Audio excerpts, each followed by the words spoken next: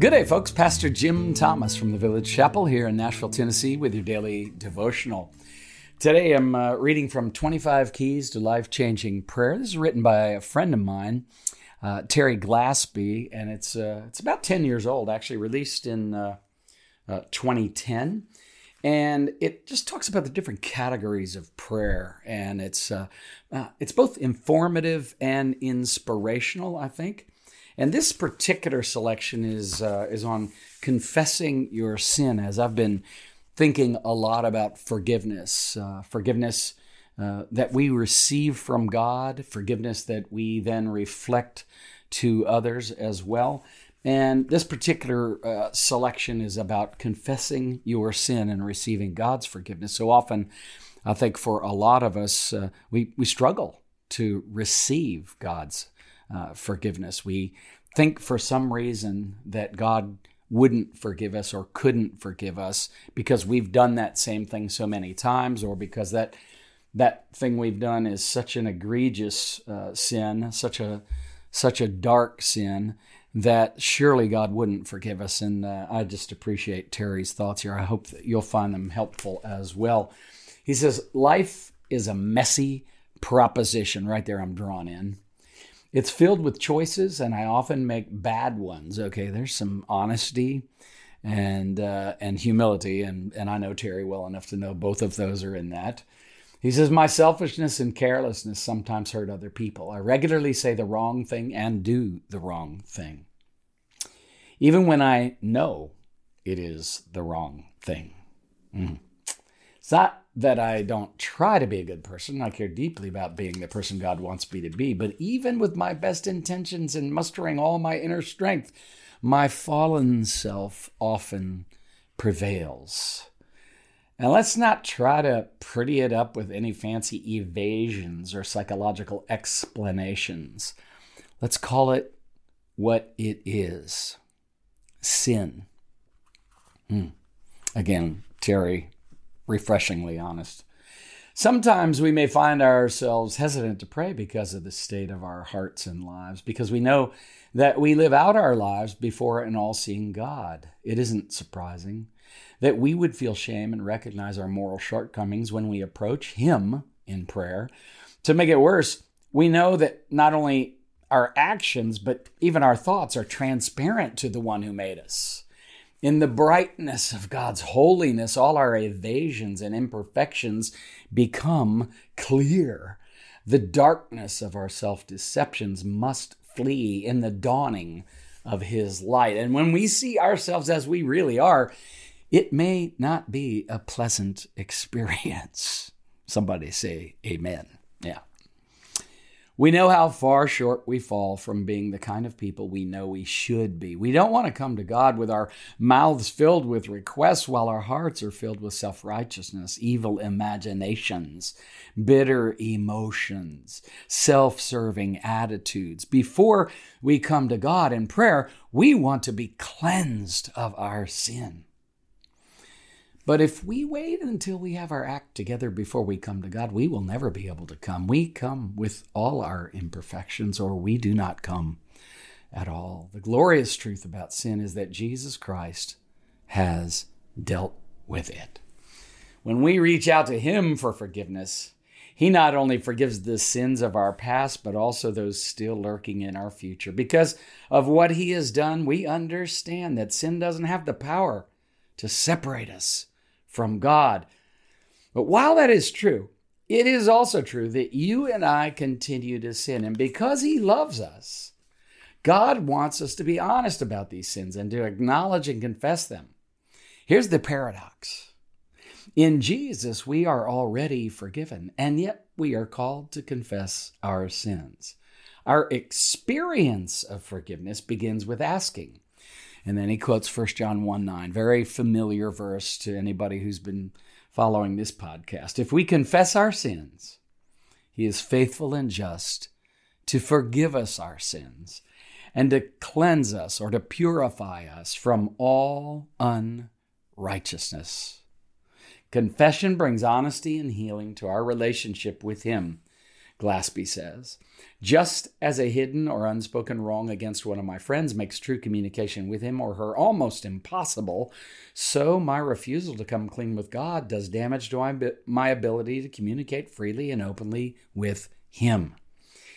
It isn't that he doesn't already know of my wrongdoing. Of course he knows. But it is critical for me to own up to the true state of my soul, as the psalmist acknowledges. You know my folly, O God. My guilt is not hidden from you. I had a quote from Psalm 69, verse 5. Sometimes we are reluctantly to expose our shortcomings to the people in our lives for fear that they will stop loving and respecting us. But it is different with God. He already knows, and he knows that it is good for us to agree with him about our true state. Solving any relationship problem usually begins with talking it out. In confession, I can talk it out with God. I live in constant need of forgiveness. My acknowledgement of the fact is the beginning of the road to healing. But that doesn't mean God wants me to punish myself with guilt. It means that he wants me to be honest about my sin and accept the forgiveness he offers. He doesn't call me to confession for his sake, but for my sake.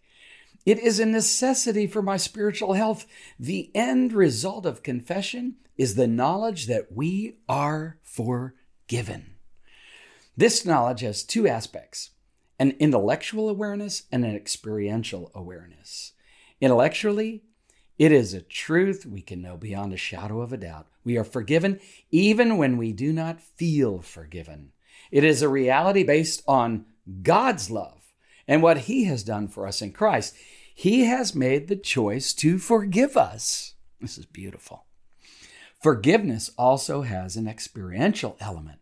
When we have confidence that God has forgiven us, we will often experience that truth as a liberating emotion. We feel a great burden and weight lifted from our souls. We feel cleansed and know the joy of being able to start over. Again and again, God gives us the ability to reaffirm our commitment to him and to start anew with a clean slate because he has forgiven us. There is a heavy weight that comes with trying to hold on to our sins. And Glaspey quotes here from Psalm 32, such a powerful psalm, penitential psalm.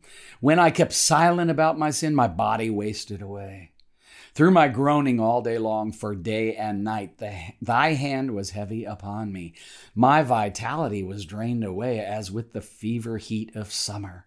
I acknowledged my sin to you, and my iniquity I did not hide. I said, I will confess my transgressions to the Lord, and you forgave the guilt of my sin.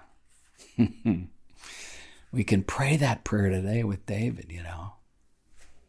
So glad Glaspey's reminding us of that psalm. He goes on to say, because confession is so important for maintaining an open and honest relationship with God, it should be a part of the prayer life of every believer. Confession is a great way to clear the air before we launch into making requests. If I'm going to spend some extended time in prayer, I usually start with a few moments of honest self-searching and reflection. I've learned to let the Holy Spirit bring to the surface any bitterness, resentment, disobedience, or unhealthy emotions hiding in the depths of my soul. As I become aware of each sin in my life, I ask God to forgive me and help me walk in a way that is more pleasing to him. And then I consciously accept and embrace the forgiveness he has already granted. I don't worry about making sure I drudge up every misdeed. There aren't enough hours in the day for that. And God isn't withholding his love and forgiveness until we have vocalized every sin.